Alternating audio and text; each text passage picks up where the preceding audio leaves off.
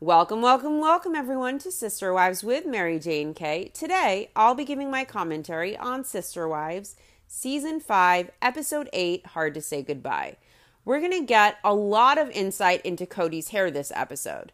The episode opens with the Brown adults. The Browns are finalizing their decisions for their options on the homes today. The homes should be done in December. Cody definitely wants it done before Christmas. Cody is sick of living in the 4 homes separately. Christine really doesn't care about Christmas. She just wants to close on these homes, and it stresses her out. She is up till 3 a.m. every day worrying about this. She's overwhelmed, she's worried, and she complains that every month she is already way behind financially, yet she has to look perfect on paper to be able to close on these homes. It's not in the bag yet. Cody invalidates Christine. Christine is complaining about how stressed she is, how hard it is, and Cody immediately invalidates Christine in this confessional scene by pointing out to her that they're all dealing with this. It's not just her, all the other wives, Cody himself, they all are living with the same stress. Robin scolds Cody, letting him know that was not validating for Christine. We're all going through it. It's not just you. Christine tells Kotex what we all know, that he sucks at validating. Cody seems to have no problem validating his favorite wife, though. When Robin had to go to the credit fixer, Cody was very supportive of Robin, and I'm sure all of the family money helped her resolve her debt so she could qualify for these homes. Now, when Christine complains of her struggle and the immense stress she is under to look perfect on paper financially, Cody wants to let Christine know it's not about her. It's not just her. All of them go through it. Yet with Robin, he seemed pretty supportive. Not all the wives were in as bad financial situations as Robin was. And family money that could have gone to the other wives and kids probably went to Robin, to fixing her situation so that they could all qualify for these homes and close. And Cody was very supportive of Robin, but of course, he doesn't extend that same support to Christine. And when Christine complains, he reminds her, you're not the only one. We're all in this. We all suffer. We all struggle. We're all in the same situation you're in. Yet, of course, with Robin, Cody expected the family to make Robin's situation, her struggle, their problem. And Cody will bend backwards to help Robin, to validate Robin, to have the family help Robin, to be there for Robin's problem. And Robin's problem took center stage for the family. And when Christine needs support, when Christine needs validation, it's crickets from Cody. A scolding, stop bitching, we're all in the same boat. Cody again reiterates that Christine isn't alone in this. They all struggle. And Christine apologizes. She doesn't need to be apologizing, but she apologizes and she says sorry. She gets ridiculously mean when she's very stressed out. Christine wasn't mean. She had nothing to apologize for, but she is putting her emotions, her needs in a box, and she's apologizing as if she is the problem for complaining when the problem is Cody only wanting to validate one wife's struggles and one wife's emotions over everyone else's. Cody should apologize to Christine. It shouldn't be the other way around. He should be the one validating her. And at this point, Christine was so programmed to be convenient, to keep sweet, that she is apologizing for being mean when stressed, when she wasn't mean at all, and all she wanted was a little validation and a little understanding. The same understanding Cody had no problem extending to Robin. The same understanding he expected all the wives to have in helping Robin improve her credit situation.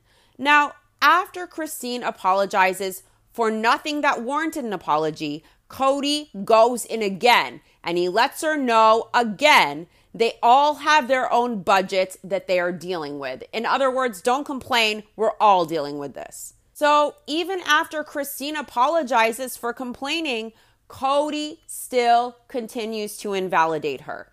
He explains that they still haven't qualified for these homes. So he says he understands Christine's fear. They put the money down to start building. They pre-qualified, but there is still a requirement that they need to meet these specific credit corrections to their credit in order to be able to qualify. It's still not guaranteed.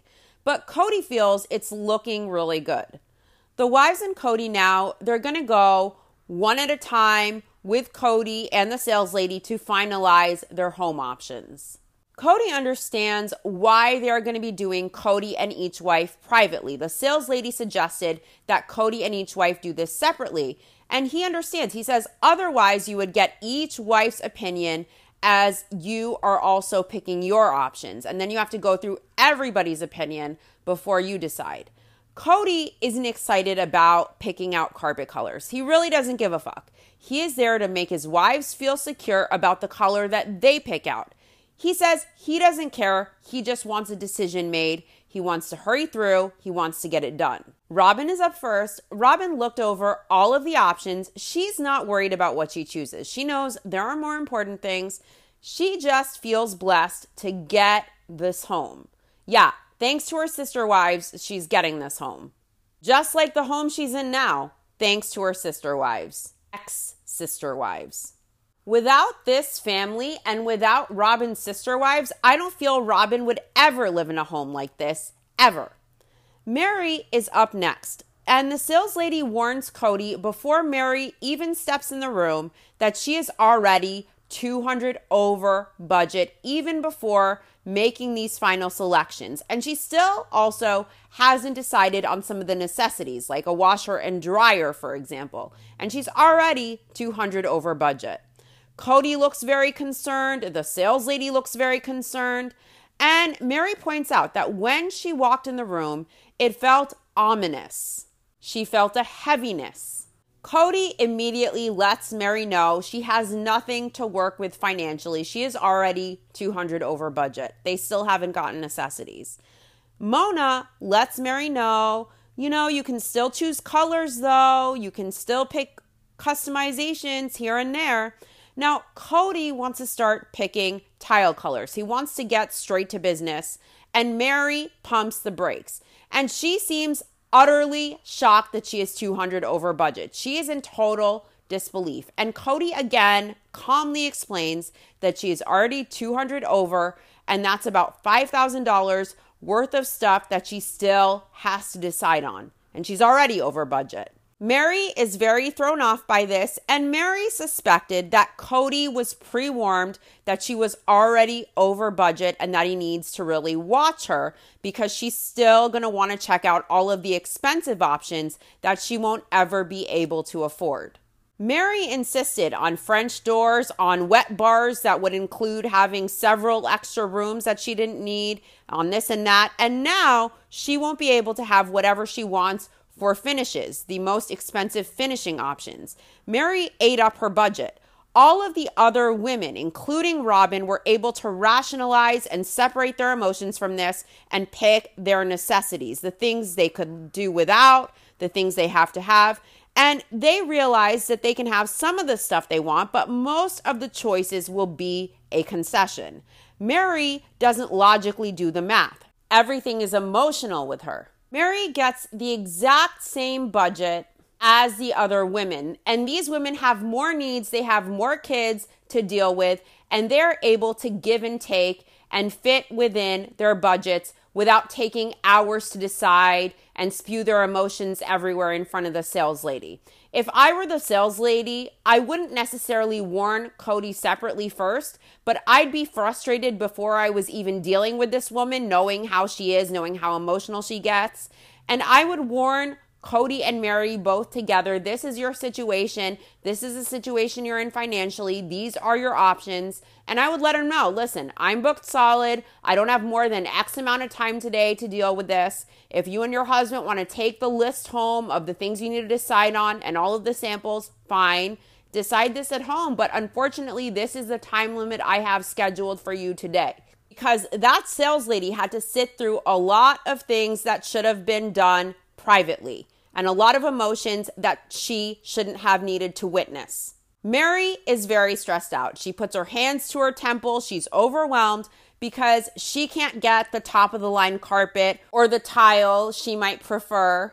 Mary knows full well she got the wet bar, she got the French door, she got the house plan that had to get the wet bar that comes with all these extra rooms, when the other wives have had to have their kids share rooms to make it within their budgets. So Mary can get the equal budget she deserves. They have to make do with less, and she deserves that equal budget. And Mary is still making this personal, being selfish, being emotional, when the other wives also have to deal with more needs, with less of the bells and whistles I'm sure they would love to have that Mary can get. These women that have 6 kids each have to make do without getting some of the things they actually need. The right amount of rooms in their home, for example. And Mary gets the equal budget. She gets a lot of her wants, a lot of custom things that she really wants that are important to her. And Mary is sitting there upset and emotional because she can't have the exact upgraded carpet or tile she wants,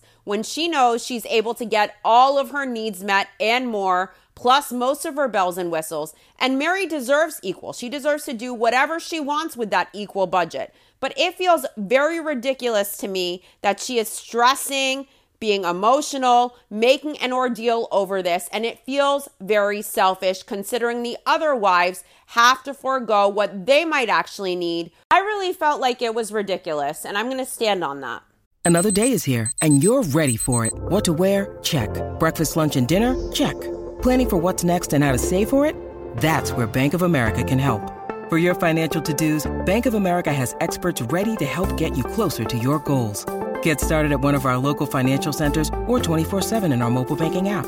Find a location near you at bankofamerica.com/talktous. What would you like the power to do? Mobile banking requires downloading the app and is only available for select devices. Message and data rates may apply. Bank of America N.A., member FDIC.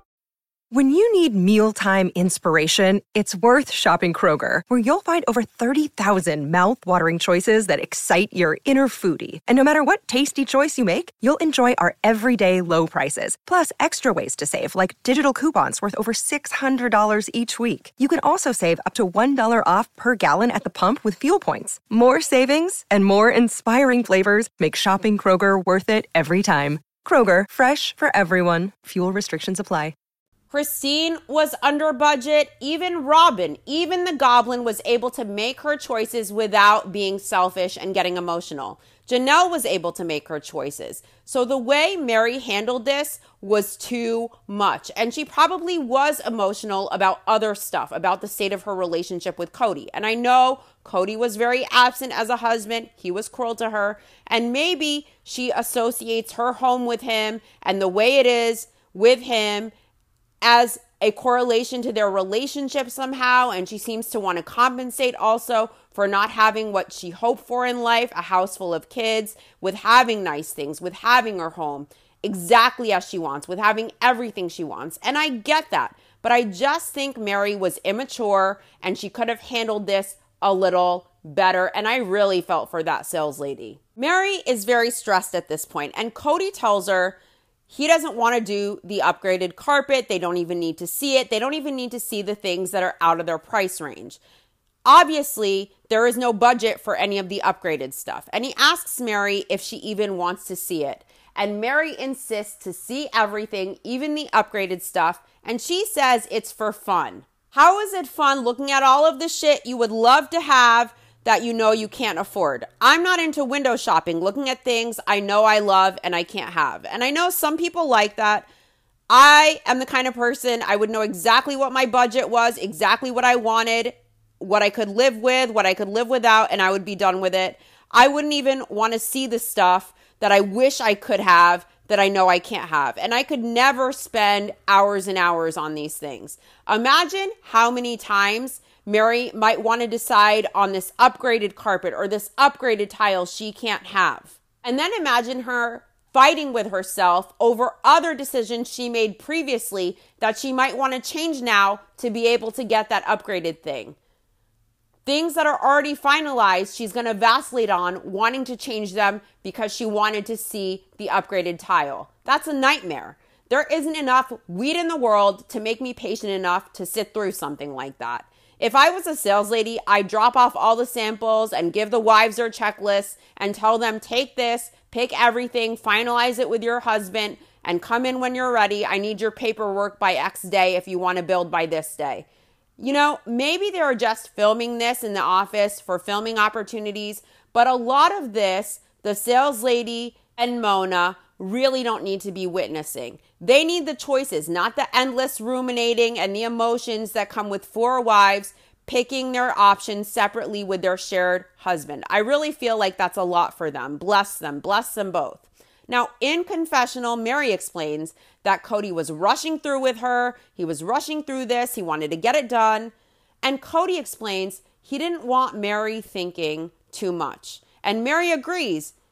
She knows it's a problem if she thinks about this too much, if she ruminates on it.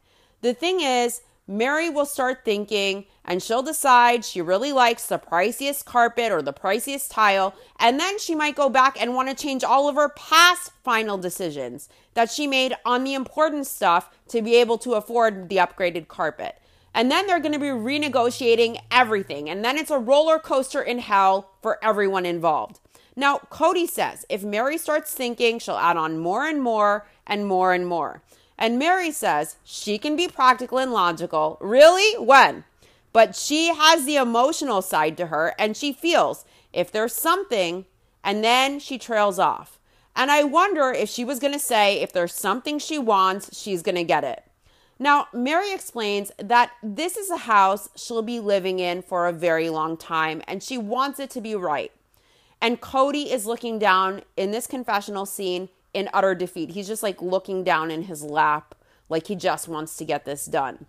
Mary doesn't seem practical or logical to me. She's a very emotionally based person. Her feelings drive her. And I'm not saying there's anything wrong with that.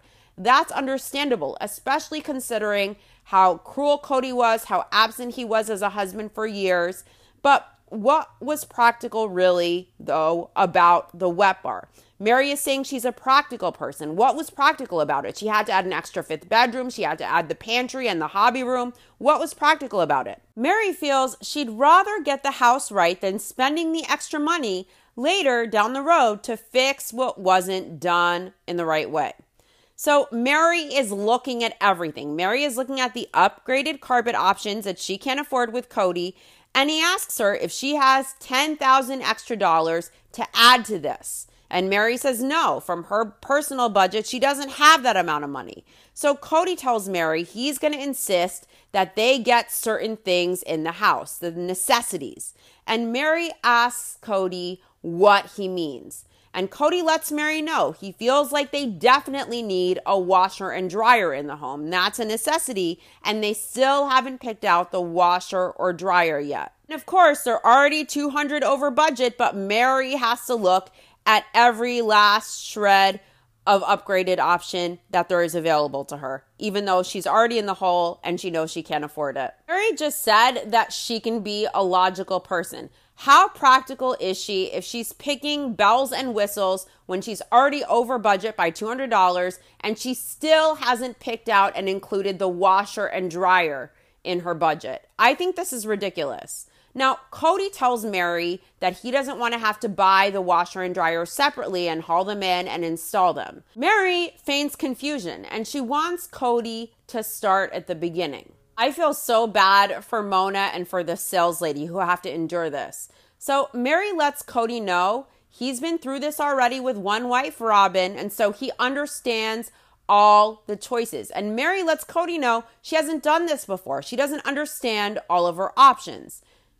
I think Mary understands perfectly well, and I think she just wants to vacillate and put everyone through hell, going over every last choice to make room for other choices, driving everyone nuts, going back, changing old things she decided on to get this new stuff that she decides she really likes. When really, she and Cody should have these discussions privately. These poor salespeople, they're expecting, do we want the cherry or mahogany cabinets? Baby, let's do the mahogany. We know I spill shit. We know this. We know that. Not Oh, I want to see all of the expensive carpet options, all of the expensive tile options that I can't afford. I'm going to get emotional over it as my husband has to explain that we're already over budget and that this is before we have even picked out the necessities like the washer and dryer. This is just like, wow. Now, Cody explains to Mary, this is the beginning. They're already in the beginning. And Cody lets Mary know she's already deep in the hole. And Mary is frustrated. And she rests her head in her hands, elbows on the table, just like a toddler would do. And she complains that she walked into that room and Cody had a wall up. I don't condone Cody's conduct as a husband or his absence or detachment or emotional abuse or cruelty towards Mary. But in this situation, Cody just wanted to get done. He was being logical. He was being practical. All of the other women made their choices and Mary can too. And a thought, crossed my mind as I was watching this, that maybe Mary behaved this way to get extra attention because she knew Cody would have to pay attention to her. So she milked it, wanting to look at every last thing, even knowing she can't afford it. She made an ordeal out of this. Look, Bumble knows you're exhausted by dating. All the must not take yourself too seriously and 6'1" since that matters. And what do I even say other than, hey? Well, that's why they're introducing an all-new Bumble with exciting features to make compatibility easier, starting the chat better, and dating safer. They've changed, so you don't have to. Download the new Bumble now. Cody had basically abandoned Mary as a husband at this point. So maybe this is really the only way Mary got any attention from him. So she milked it, she stressed it out. But still, she could have had these conversations with Cody privately at home. Mary tells Cody he had a wall up, he was defensive, and she says he was acting like he was just going to tell her how it was going to be. In this situation, Cody was just trying to be an adult about it and get done. And the sales ladies knew this would be a shit show even before Mary walked in the room. Everyone just wants to get done. And in this situation, just this situation, I don't believe Cody was trying to control Mary. I think he was trying to be practical. I think he was trying to get done. And I think Mary really wanted Cody's attention. And she got it by being difficult, by being emotional, and by belaboring this. But I just really feel for the sales lady and for Mona who are sitting there having to watch this interaction. Mary tells Cody in front of the sales lady that he has this weird, funky energy with her that stresses her out. And in my opinion, Cody knows that Mary is being ridiculous about this, that practically they can't get the most expensive options. There's no need to go through them. And he really wants to get done. And I think Mary wants attention from Cody, and this is how she's getting it. And Cody is controlling. He is controlling. But in this moment, in this situation with Mary, it's not about him being controlling. He wants to be done. I think he's being an adult, and he's trying to be reasonable and rational and practical. And he knows Mary is going to belabor it.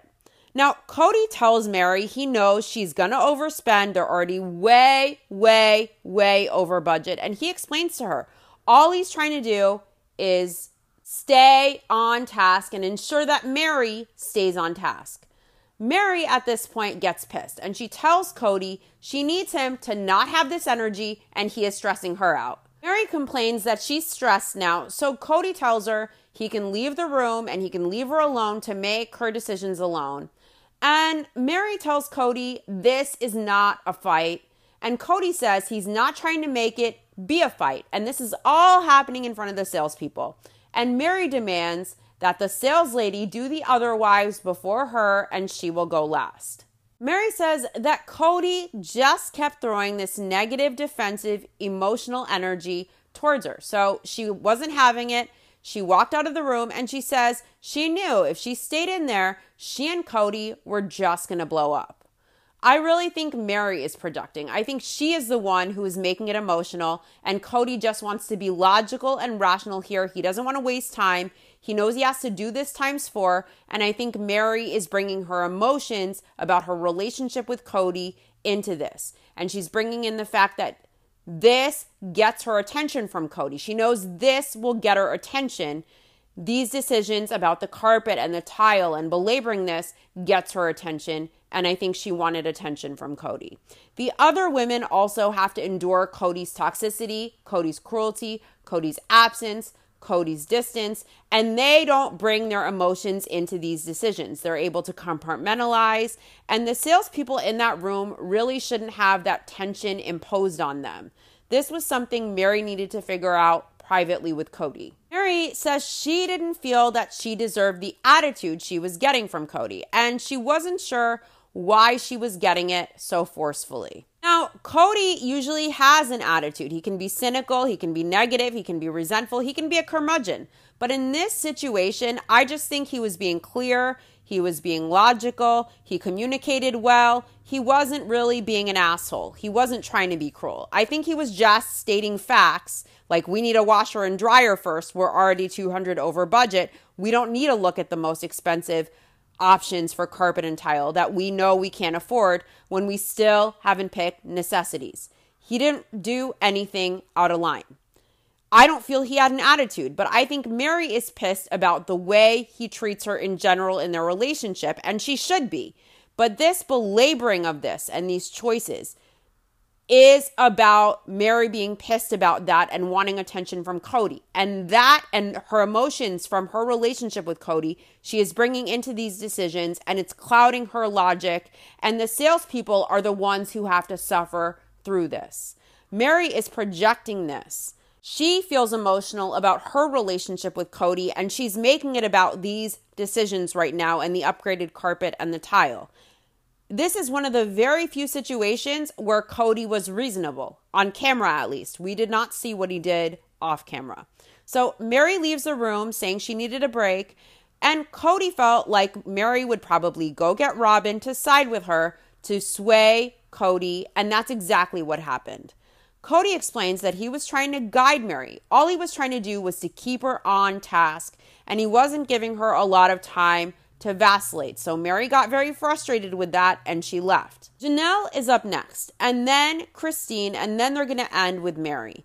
Janelle has already calculated her budget. She knows where her budget stands, and Janelle really wanted a cement pad out back. And she knows if she opts for that, it's going to have to come out of her pocket, out of her individual finances, separate from the budget for the home.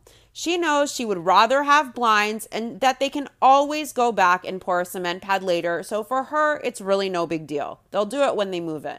Cody calmly argues his point, and he's saying that the kids will have to go to the backyard through the front door because otherwise they're going to drag dirt in the house. And Janelle knows, she understands this, but she's calm. She says they can just pour a pad later, but right now she knows she doesn't have a budget for a cement pad, so they're not getting one. And Cody agrees, she agrees, and Cody feels it was way too easy. He tells Janelle she did a good job, and he even wants a little love when their session is over. Now, Janelle explains that she gave up her cement pad and she'll just DIY when they're in the home later on. Christine has a lot of room in her budget, so she has fun with her options because she has extra money left over. She's got a bucket of money, she jokes. And Cody has the balls, he has the audacity to jokingly ask her if she can loan it to another wife, meaning Mary. Christine asks, well, if she absolutely needs to, is this a necessity? She decides that she's willing to see what she wants and then go from there if there's extra. Because Christine has one thing that she really wants in her house, and that is the exterior stone on the outside of her house. So she had to cut back on all of her other options in order to get this. And she had to decide what to cut back on and the level of importance to her of those things to be able to get that stone on the outside of her house, but she really wants it. Cody lets Christine know that he is not trying to discourage her from getting the exterior stone that she really wants, but he suggests that what is left in her budget could instead go to help Mary. Fuck no. Christine gives Cody an angry look. She should be pissed, and she's not going to allow it.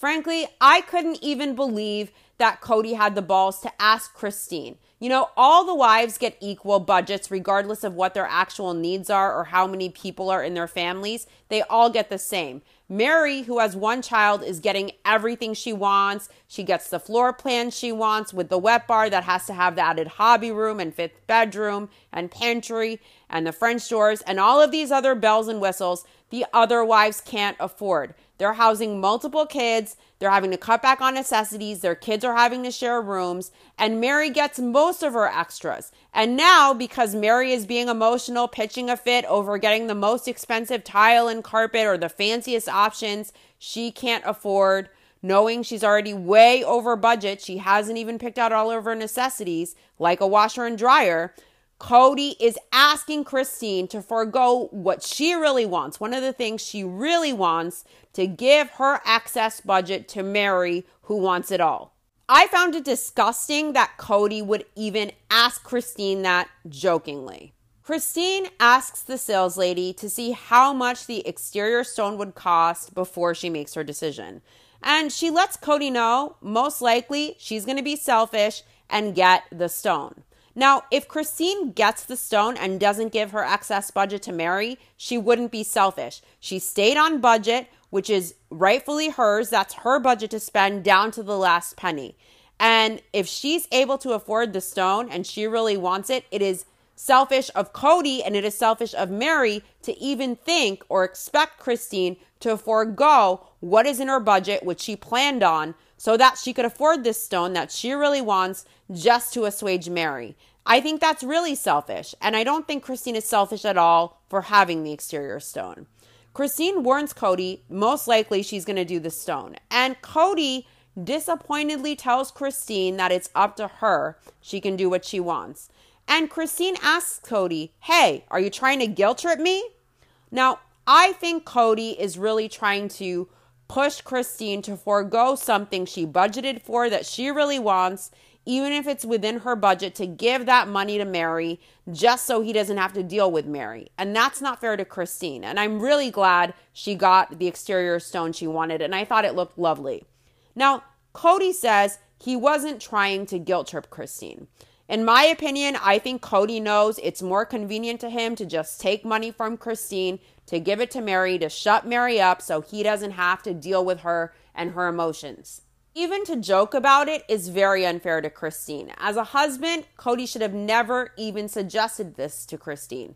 He should have advocated for his wives to each get their fair share and to use it down to the last penny. If Mary wants things over her budget, that should be on her. Cody doesn't give a fuck what Christine deserves. His convenience comes first. And also, Mary is the only legal wife.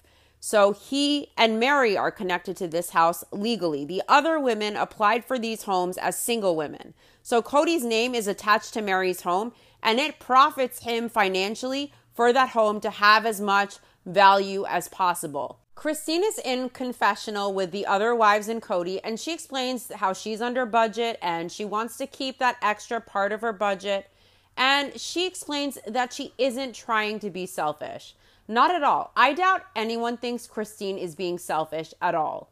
Christine happens to be looking at Mary as she explains that she isn't trying to be selfish. And Mary takes offense and she asks Christine, "Really? You're talking to me?" And Christine explains to Mary that Cody is the one who initially suggested that she give Mary her excess. Cody tells Christine that it was a joke when he suggested it. Listen, Cody threw it out there jokingly, but he also wanted to see if Christine would bite, if she'd be open at all, to see if he could possibly manipulate his way in to getting that money for Mary. I think the joke was thrown out as a suggestion. He wanted the back and forth done with Mary. This excess money would solve it. He threw it out there into the universe. Cody insists it was entirely a joke, but really it would have benefited him considering his name was on that home as well. He was connected to that home as well, and it benefited him to get all of these extra bells and whistles as well. Christine didn't feel like it was entirely a joke, as Cody states. Christine tells Cody that after he suggested it, even jokingly, she felt selfish for using the excess for herself. Mary doesn't think Christine should have felt selfish at all. She shouldn't have felt that way, Mary feels. And Christine says she felt selfish for using that extra money in her budget on herself for the things she wanted and for not giving it to Mary. Christine wanted that stone so bad, and she doubted her choice to get the stone when she shouldn't have. Mary assures Christine she really shouldn't feel selfish. And Mary admits she herself feels selfish for going over her budget. Finally, now it's Mary's turn in the room with Cody to pick her options for a second go-around. And Cody had anticipated that when Mary left, Mary would go complain to Robin about her experience, and she would get Robin and bring her in to side with her in a way to influence Cody. And that's exactly what Mary did. Cody was right. Mary is in confessional alone with Cody here as he's explaining this, that Mary behaved as he predicted she would, that he would bring Robin in to side with her, to sway him. And Mary gets pissed about it. And she's asking Cody in an angry tone, "Are you kidding me?" She explains to Cody that it's not about getting somebody on her side.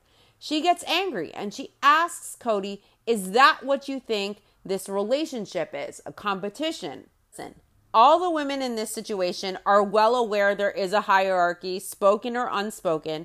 There is a favorite wife, there is the more favored wife, and the favored wife has influence. And if you can get that wife on your side, they can both calculate Cody to get whatever it is. And they triangulate that favorite person in, the person that's more favored in the moment. And I believe Mary brought Robin in because she knew it would help to have Robin there. And I'm sure Robin was happy to be inserted into this situation that shouldn't even involve her. Now, Cody apologizes to Mary when he sees that she is pissed off. And he says it's not about siding with Mary, it's about validating her. He says he means to validate her. Mary is emotional. She's wiping away her tears as Cody apologizes to her. And he tells Mary there's a reason that he was in that place. Through tears, Mary tells Cody, let's just keep putting the blame on somebody else. That's the only thing Cody knows how to do. Cody never takes accountability. Cody, Robin, and Mary at this point are now all in the conference room with Mona and the sales lady. And Cody explains to Robin Mary's situation, that Mary is already $200 over budget. They haven't added anything, not even the blinds yet at this point, not even necessities. And Cody felt like Mary brought Robin in with her to keep him from being combative. Mary realizes she's acting crazy and she apologizes to the sales lady. And Mary explains that she was frustrated because she came into this not knowing what was going on. She didn't know what her choices were, and she didn't feel like Cody was explaining it very well to her.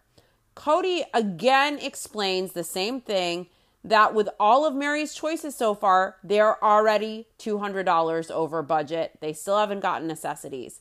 So Mary's way of wanting to figure this out is by choosing everything they want first and then seeing how bad it is and then deciding. So Mary's stance is, let's pick everything we want and see how bad it is. You know, why not go in there knowing your budget, being aware, knowing your necessities, knowing your wants versus needs, picking the needs, and then seeing what wants you can include.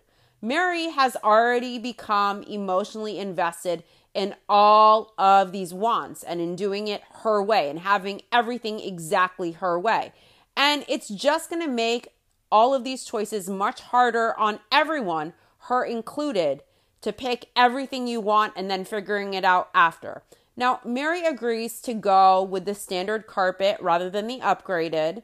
And Cody explains that in that situation, he was fighting so many emotions. And he clarifies to Mary, it's not that she's bad in any way. His emotional state, it's not over her. It's just that he has a lot of relationships going on, and he was trying to get through this process as fast and as affordably as possible.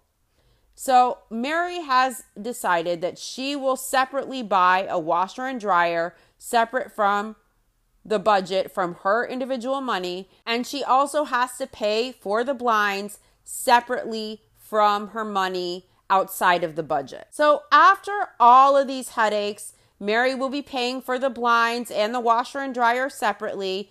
And that set aside, she is now a little less than $50 over the budget, and she accepts that's just how it is. She'll be over budget. Now, Mary explains why she's over budget, and she makes a ton of excuses. And she says the reason she's over budget is this circle of events. Mary's over budget because Mary insisted on getting everything she wanted and having to pay for it separately. And she also could not be logical and remove her emotions from these decisions to stay within the budget. And she has the luxury of getting what she wants from her individual money because she only has one child. So she was able to pull this off. It's not really about a circle of events or misunderstandings. Mary wanted everything she wants. She got everything she wants, and she is putting this on a vague circle of events rather than just admitting herself she made the choice consciously to be over budget. She wants what she wants, and she is accountable. It's not about this vague circle of events that she references. But Mary explains the circle of events. She wanted the wet bar, not to have the bar, but to have the extra counter space to entertain. Well, I'm sure Janelle or Christine would have wanted separate bedrooms for all of their kids. Not for the luxury, but just so their child could have their own separate individual room and their own door, their own personal private space in their own home. Instead, some of them had to share. But Mary needed that wet bar. She needed the counter space. Janelle and Christine also needed more bedrooms, probably more than Mary needed that counter space. But they made do. They didn't have extra money from their own individual budget to be able to cover all of the excess they wanted. Now, Mary says having the wet bar was important to her. She needed that extra counter space so bad.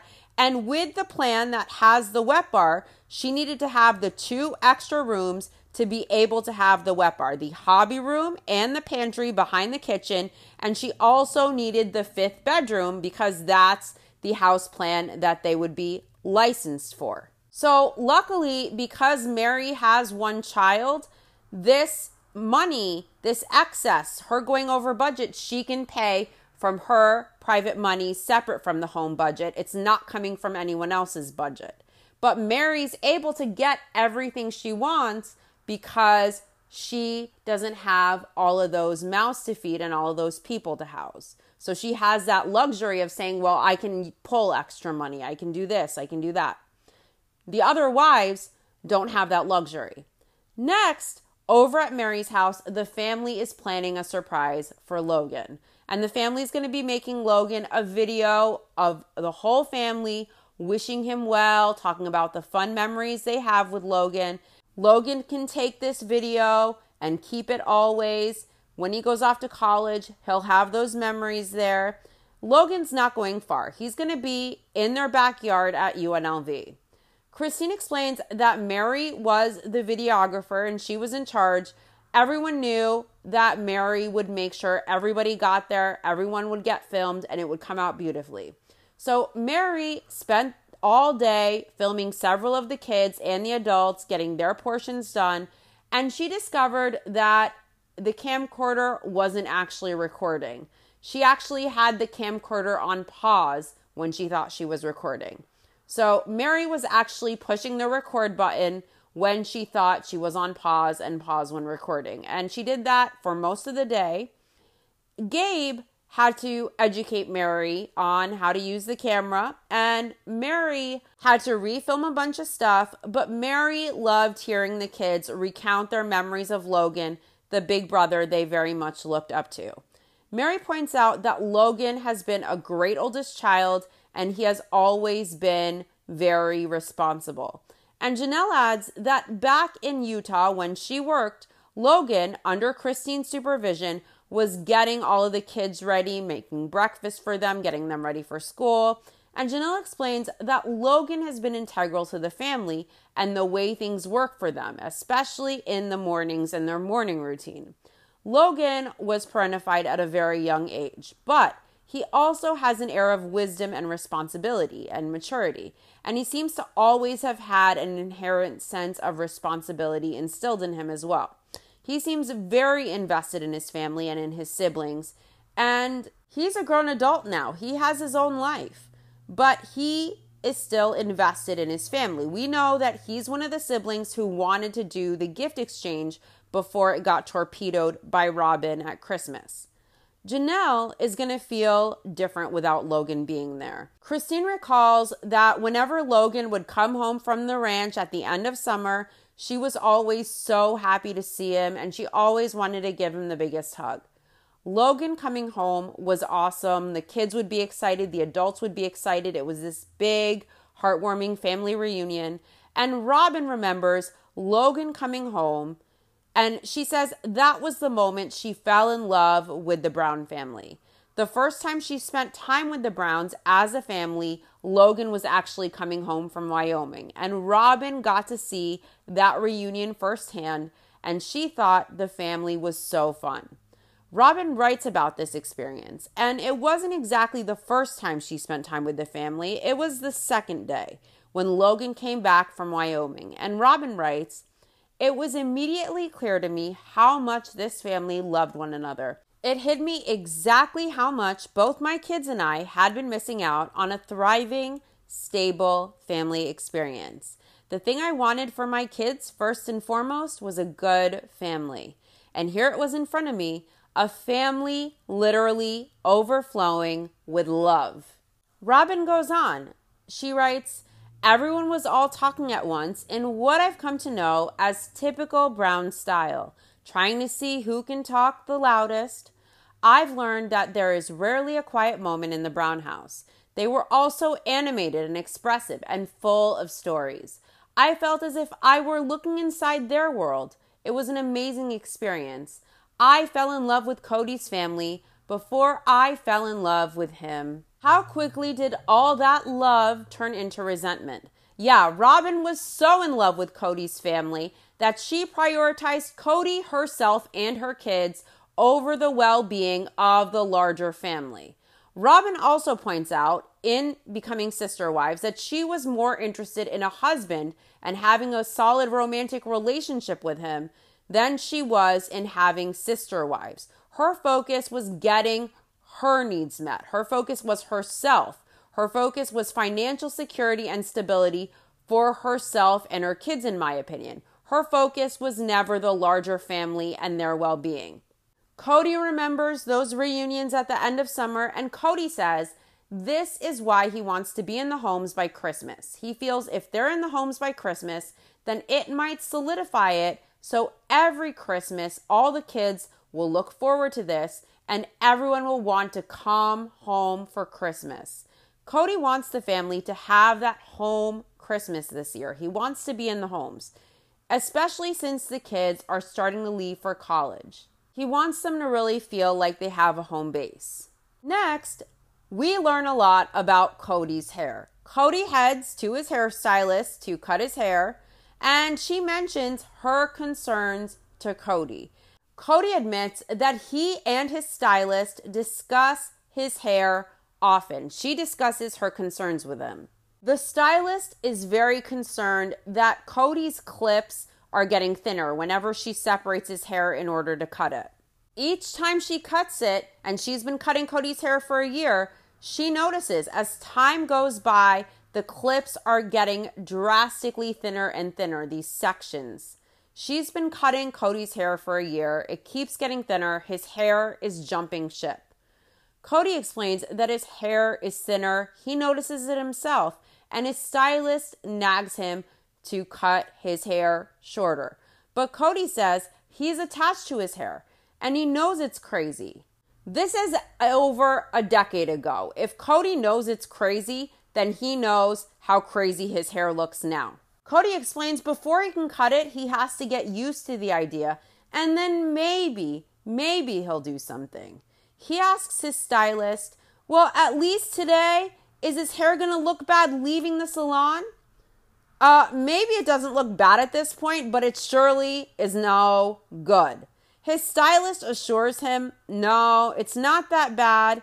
You know, maybe I'm sure she could sell him some follicle booster spray at $50 a pop, and maybe that'll help. Cody tells his stylist that one of these days he might just shock his wives and shave it all. Cody pretends like he's going to decide to shave his hair. So he acts like he is ready to take the plunge, go for it, rip the Band-Aid. And his stylist just grabs the trimmer, she turns it on, and she's approaching Cody as Cody reveals, nah, he's kidding, ha ha ha. And he still hasn't taken the plunge over a decade later.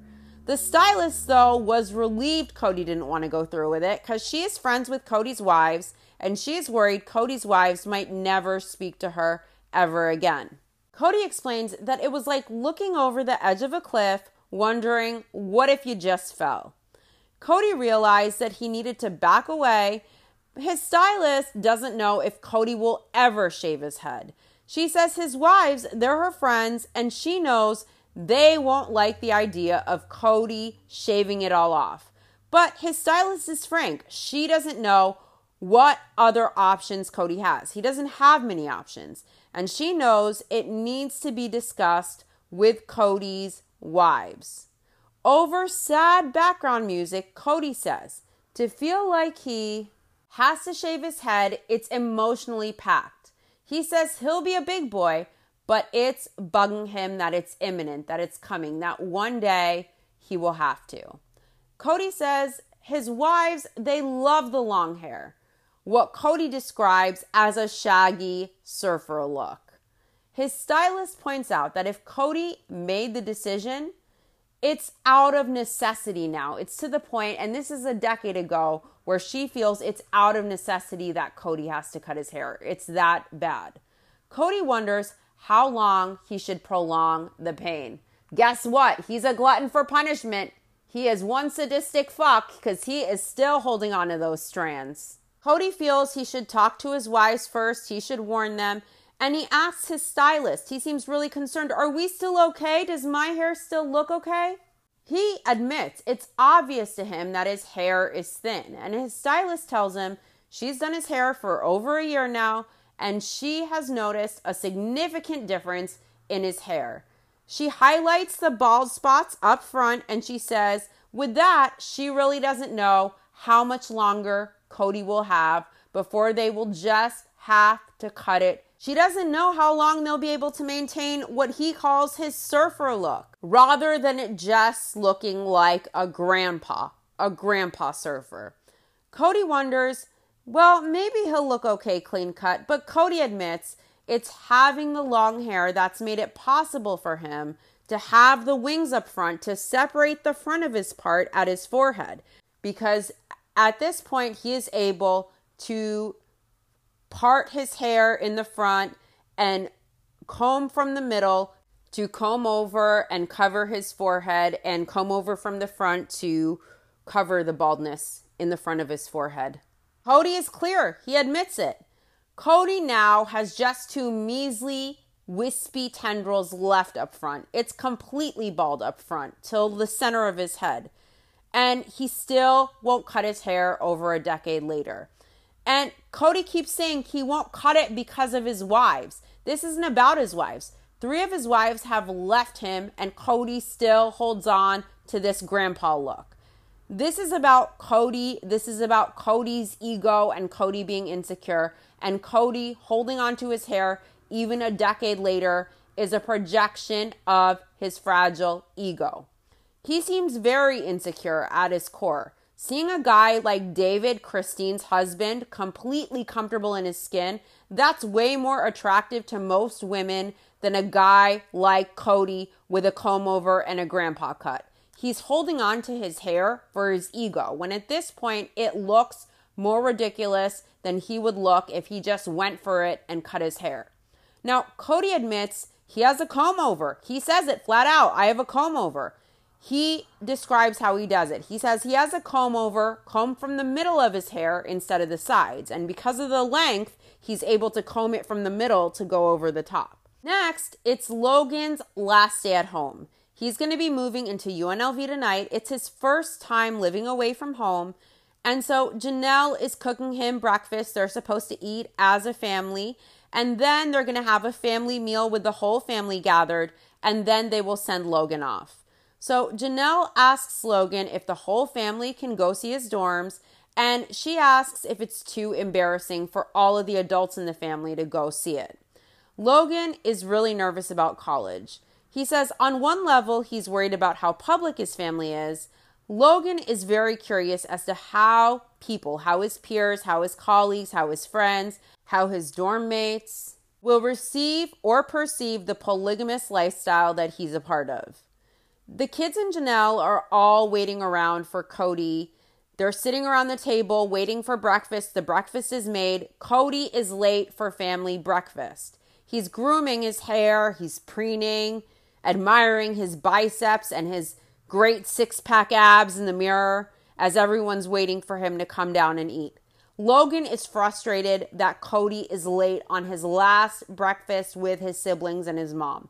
And he asks, "Where's Dad?" And he's obviously annoyed, as are the rest of Logan's siblings.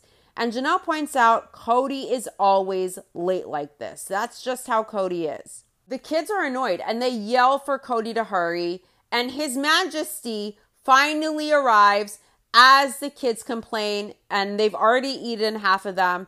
Cody complains about getting a day off as his kids bitch at him for being tardy.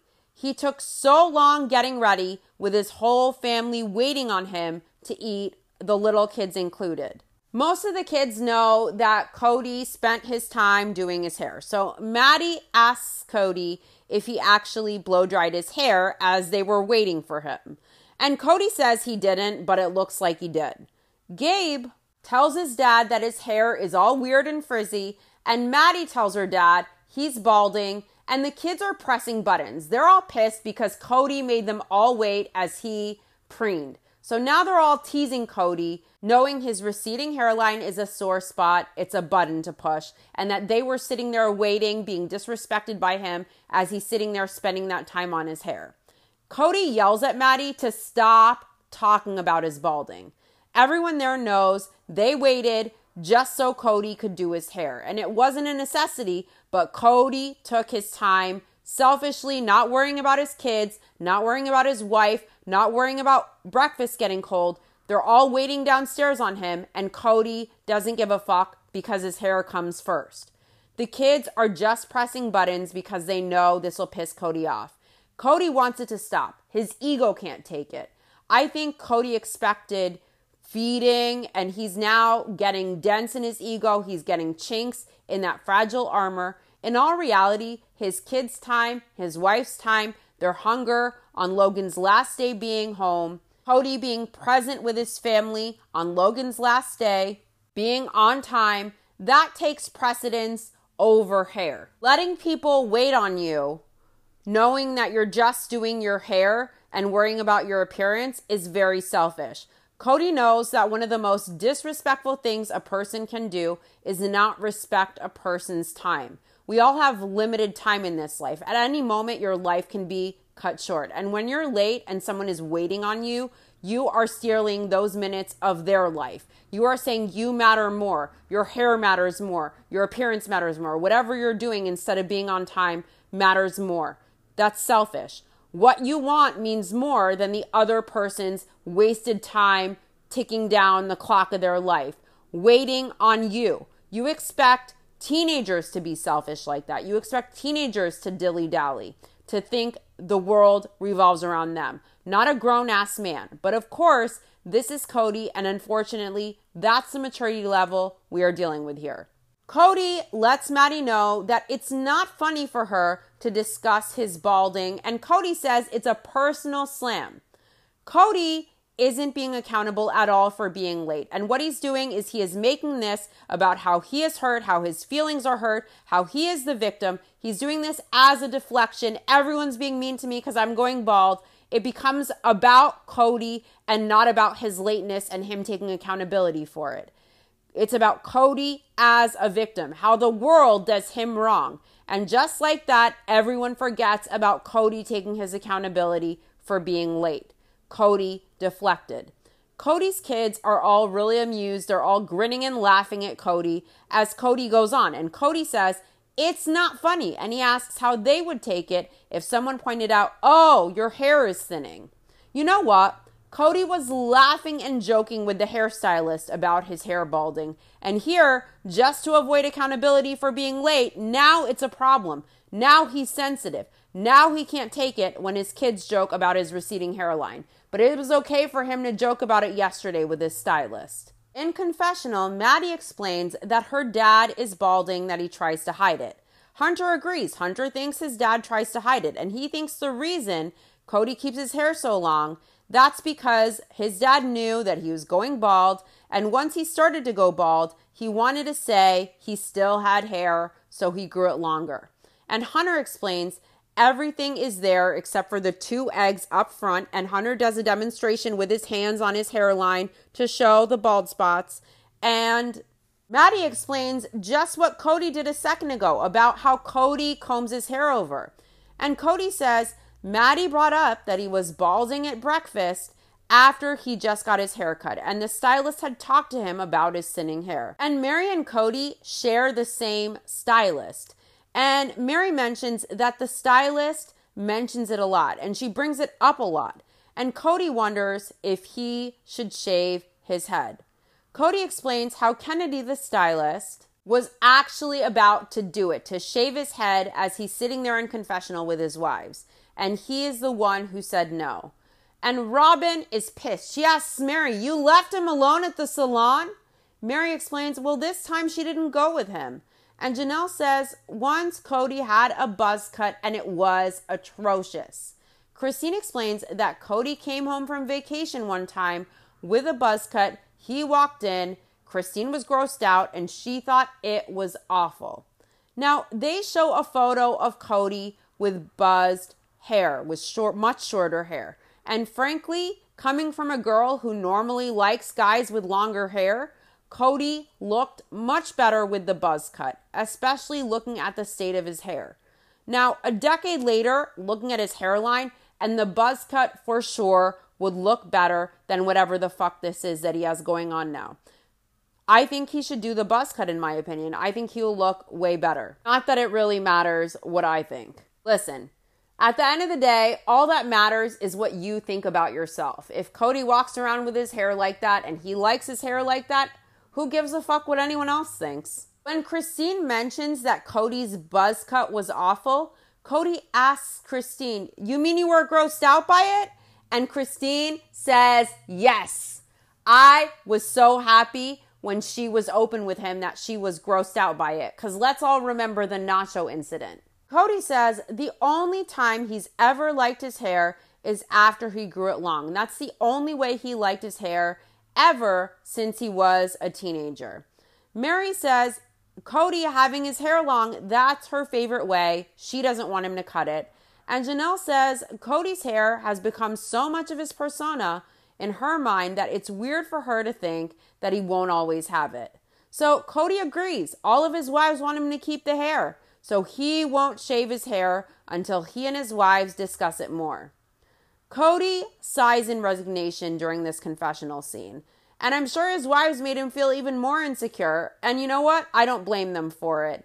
Janelle said he was atrocious with a buzz cut. Christine said it was awful. I don't really think Cody hangs on to his hair for his wives. Cody has now lost all of his wives. He lost most of his hair a decade later, and he's still holding on to the grandpa surfer look. And I don't think he's ever going to change it. But if that's how he likes his hair, that's how he likes his hair. Who gives a fuck what we all think? Logan is all packed up. He's ready to go after the family lunch. Janelle is sad that her first child is leaving home. Logan thinks it's going to be really nice to get some space and some breathing room with going to college. And he feels he'll be able to stand on his own 2 feet on his own for a while. He thinks he might miss his room, but he really doesn't feel connected to the house. He's not sentimental over leaving this house. He's hesitant. It's a big thing to move out, and he's never been out of the house for this long, not for a whole year. He's excited. He's also worried. He says he hasn't been his own primary caregiver for a year at a time. So he's nervous. He has butterflies, but the thrill of the new adventure overshadows his nervousness. This kid wants to party. He wants to be free. He has had so much responsibility. He's been parentified at a young age. I think he deserves it. He's a great family member. He's a great sibling to his brothers and sisters. He deserves to enjoy it and live life for himself. Robin had a family quilt made for Logan, and Cody is signing Logan's quilt.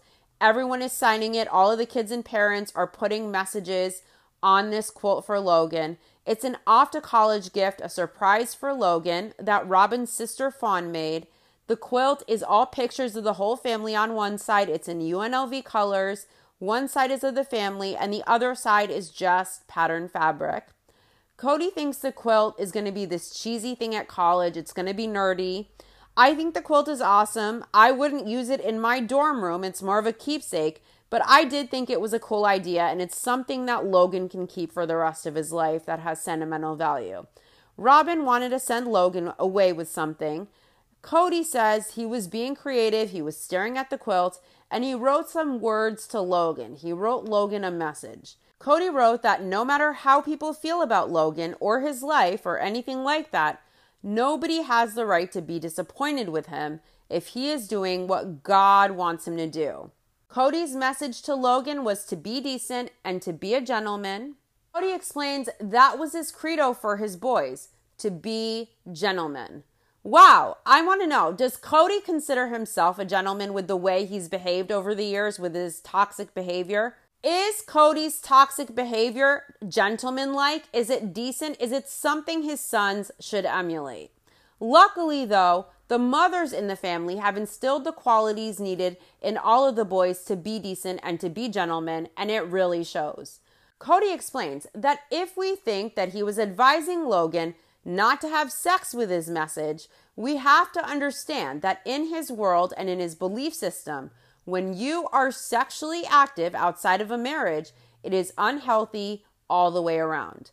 And Janelle adds that she always wants Logan to be her little boy and to make all of these great, perfect choices, but she is well aware that her idea of a perfect choice and his idea of a perfect choice may not be the same thing. Cody reflects that he can't tell if he wants to stay naive or if he just needs to ultimately become totally tolerant so that his heart isn't broken by the lives his kids live, by the choices they make.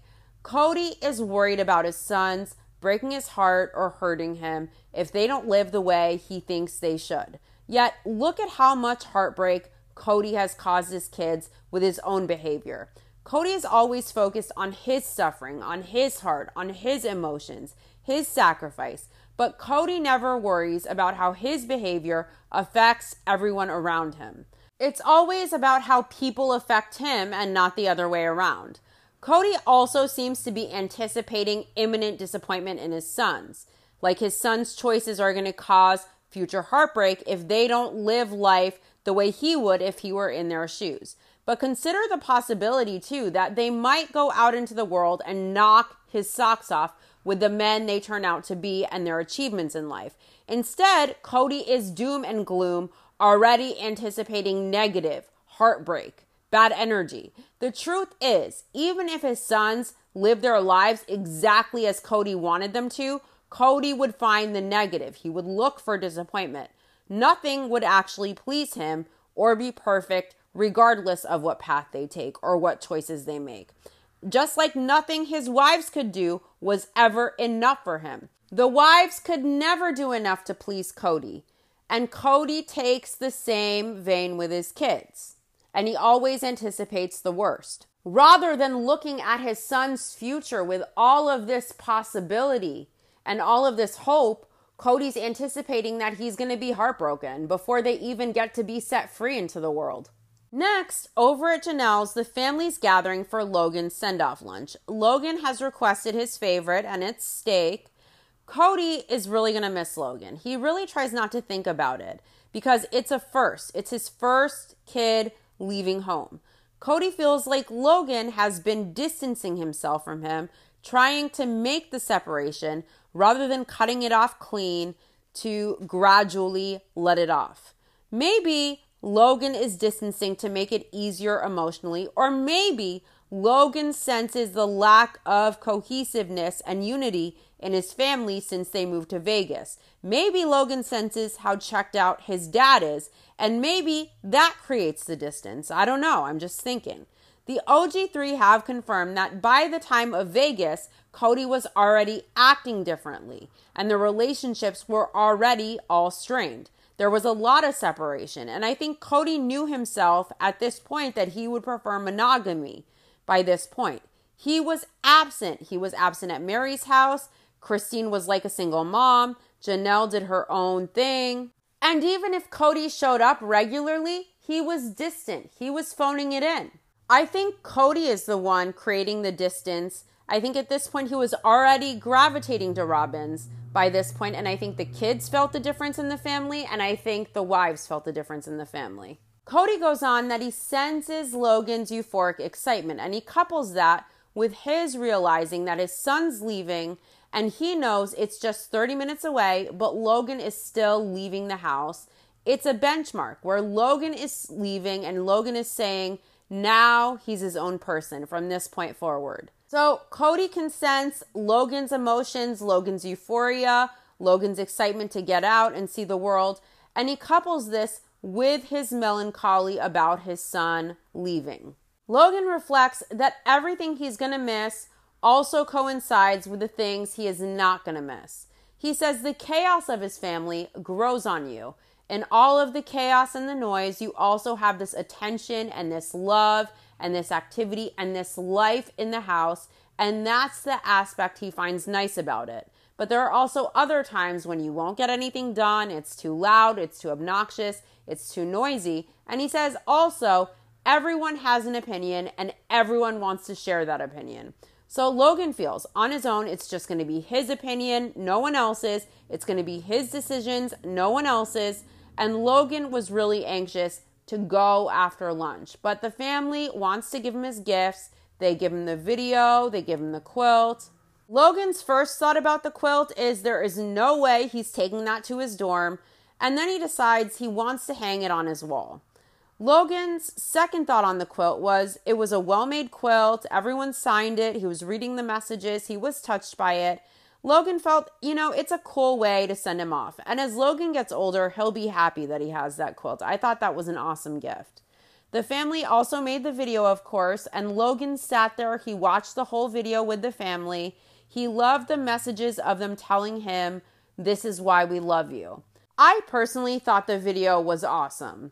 I thought it was a very sweet idea, and it was just full of love and full of good energy. Nell didn't expect Logan to sit there and want to watch the video with the family, but Logan decided to watch the whole video. He was amused by it. Christine thought it was so sweet how interested in the video Logan was, how Logan sat there the whole time. And Cody tells Logan he has been pleased with him as a son, and he has always been decent, and he hopes Logan continues being decent. And he again tells Logan he's proud of him. And Janelle tells Logan he has been almost perfect, and it's time for him to do something just for him. Before Logan leaves, Cody has the whole family go to the property to see the progress on the home since there are some walls up already. Cody really wants Logan to see this before he leaves. Cody points out that once they move into the homes, there is still going to be a lot going on. Aspen and Leo are going to be graduating high school. They're going to be deciding what colleges they want to attend.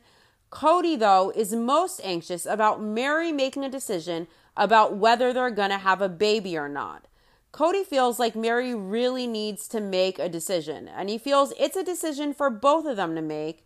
He feels awkward about it because they're sitting here and it's not a decision that they have to make tomorrow, but Robin has offered to be a surrogate. And Mary feels like if she's going to try to do this, she should first try to be the one to try and carry a baby herself through IVF. And then the second option would be trying the surrogacy with Robin. Cody needs a decision made for the sake of their well-being and to plan their lives out. He wants a decision. So Cody made the deal with Mary. Let's do this. Now, once we've moved into the houses, let's make that choice after we're settled in the houses. So Cody wants Mary to get adjusted to the new house and then make the choice, yes or no. And Cody says they're going to go with whatever Mary decides. It's up to Mary. It's not really up to Mary. And ultimately, Cody doesn't go with what Mary decides. Ultimately, Mary mulls it over. She settles in her home and she decides she wants to try for a baby. And Cody is the one to say, I'm not having another baby with you. After putting Mary through the pressure and the appointments and the emotional roller coaster of making her believe he was considering this. Now, Mary was hesitant at first, understandably. I don't think she wanted to go through all of the poking and prodding and all of the hopes and dashed expectations just to maybe have a baby. And I think she thought it through and she decided finally she would like to try. And Cody's the one who told her no. Now, in hindsight, obviously, it's a really good thing they didn't go through with it considering the state of their relationship. But Cody got Mary to consider IVF. And he is the one who initially suggested it, who pushed it. And Mary, of course, was hesitant. She had trepidation of whether she emotionally wants to put herself through this again. And he told her it was her choice, which of course it is. It's her body. And she decided finally that she wants to do this only for him to reject her. And I can't imagine all of the emotions of that. Back to the property, Janelle explains that there was progress. It shocked them all. They saw frames of the houses. They saw some walls there. And Cody knows dynamically it changes everything. Even just seeing the framework, everyone is thrilled. And Mary is very excited about her huge yard. Cody feels moving in the homes, it's a goal of theirs. They're accomplishing that. So now what Cody wants is for the family to have a family mission statement. And he thinks it's time they design something for their family, a statement, a vision for their family. So Cody wants all of the adults to work on it. He explains when they went on vacation with the Dargers explained to them about how they first started their family. And when they started their family, they had a mission statement. The wives and Joe sat down and they wrote this family mission statement for their family together. Joe felt they weren't just establishing their family. This was also an organization, and Joe was a business major. So Cody thinks it's a good way for the family to get together and to get on the same page. They're going to get the mission statement in writing, what they desire in their lives. And Mary thinks it's a good time to do a reset. They're all going to get into these new homes, so it's time to regroup now. Robin adds that it's time to redefine who they are. Cody feels they need to establish themselves with all of their love and all of their energy into this place as a home so that their kids can feel that nostalgia.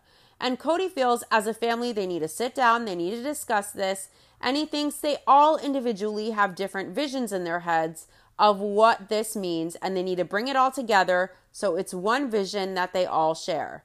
And Robin adds, it's what you do even in a monogamous relationship. You bring together two people, two cultures, and you figure it out. But in their family, they have 5 people. Mary feels they wouldn't be here now all together if they weren't committed. So at this point, Mary is moved to tears. She says she knows the commitment is already there, and there have been times when any one of them would have walked out if not for that commitment to the family. Christine explains that looking at the property, looking at the houses going up, knowing Logan is leaving, she started thinking about how Aspen and Leo are graduating next year. And the year after that, more kids are graduating. And the next, more kids are leaving. So it's really important. They have to have the houses feel like home in order for the kids to establish roots. And it stresses her out thinking that they have looked forward to living all together again. And she doesn't want it to be too late. She doesn't want the kids to feel like it's too late or like they don't feel that homey vibe, that home-based experience. Christine explains that they have all looked forward to living all together again, and she doesn't want it to be too late. And as awful as it is to think that it may be too late, it can't be too late. She feels they have to unite there to get their kids to come back home. Cody would love the family to be in the homes before Christmas, and Christine wants to start with at least having Christmas there. Robin points out that that would be Leo and Aspen's last Christmas at home before they leave for college, if they can get in before Christmas. Mary gets emotional at the thought of Leo leaving. And Robin assures Mary they're going to push, they're going to get into the houses before Christmas Day. It doesn't exactly happen like that for everyone, though, as we know. Mary gets overcome with emotion thinking about Leo leaving. She isn't ready for them to leave. Leo keeps telling their mom that they need to be in the homes ASAP, especially because they're going to be gone soon. They really want to have as much time in the new house as possible. Cody explains that from the time they had Logan born, he always tried to view the family as one family. And Cody feels like they have given their kids a very solid foundation in a family experience of one family. And it's been a very grounding place where they've had all of these siblings and this big family that has had influence in their lives. And Cody believes all of his children will make very good citizens, and he believes that is because of their experiences that they have had growing up in this big family together. Cody's right about one thing. All of his children definitely are thriving in the world, living fulfilling, full, happy lives as good citizens.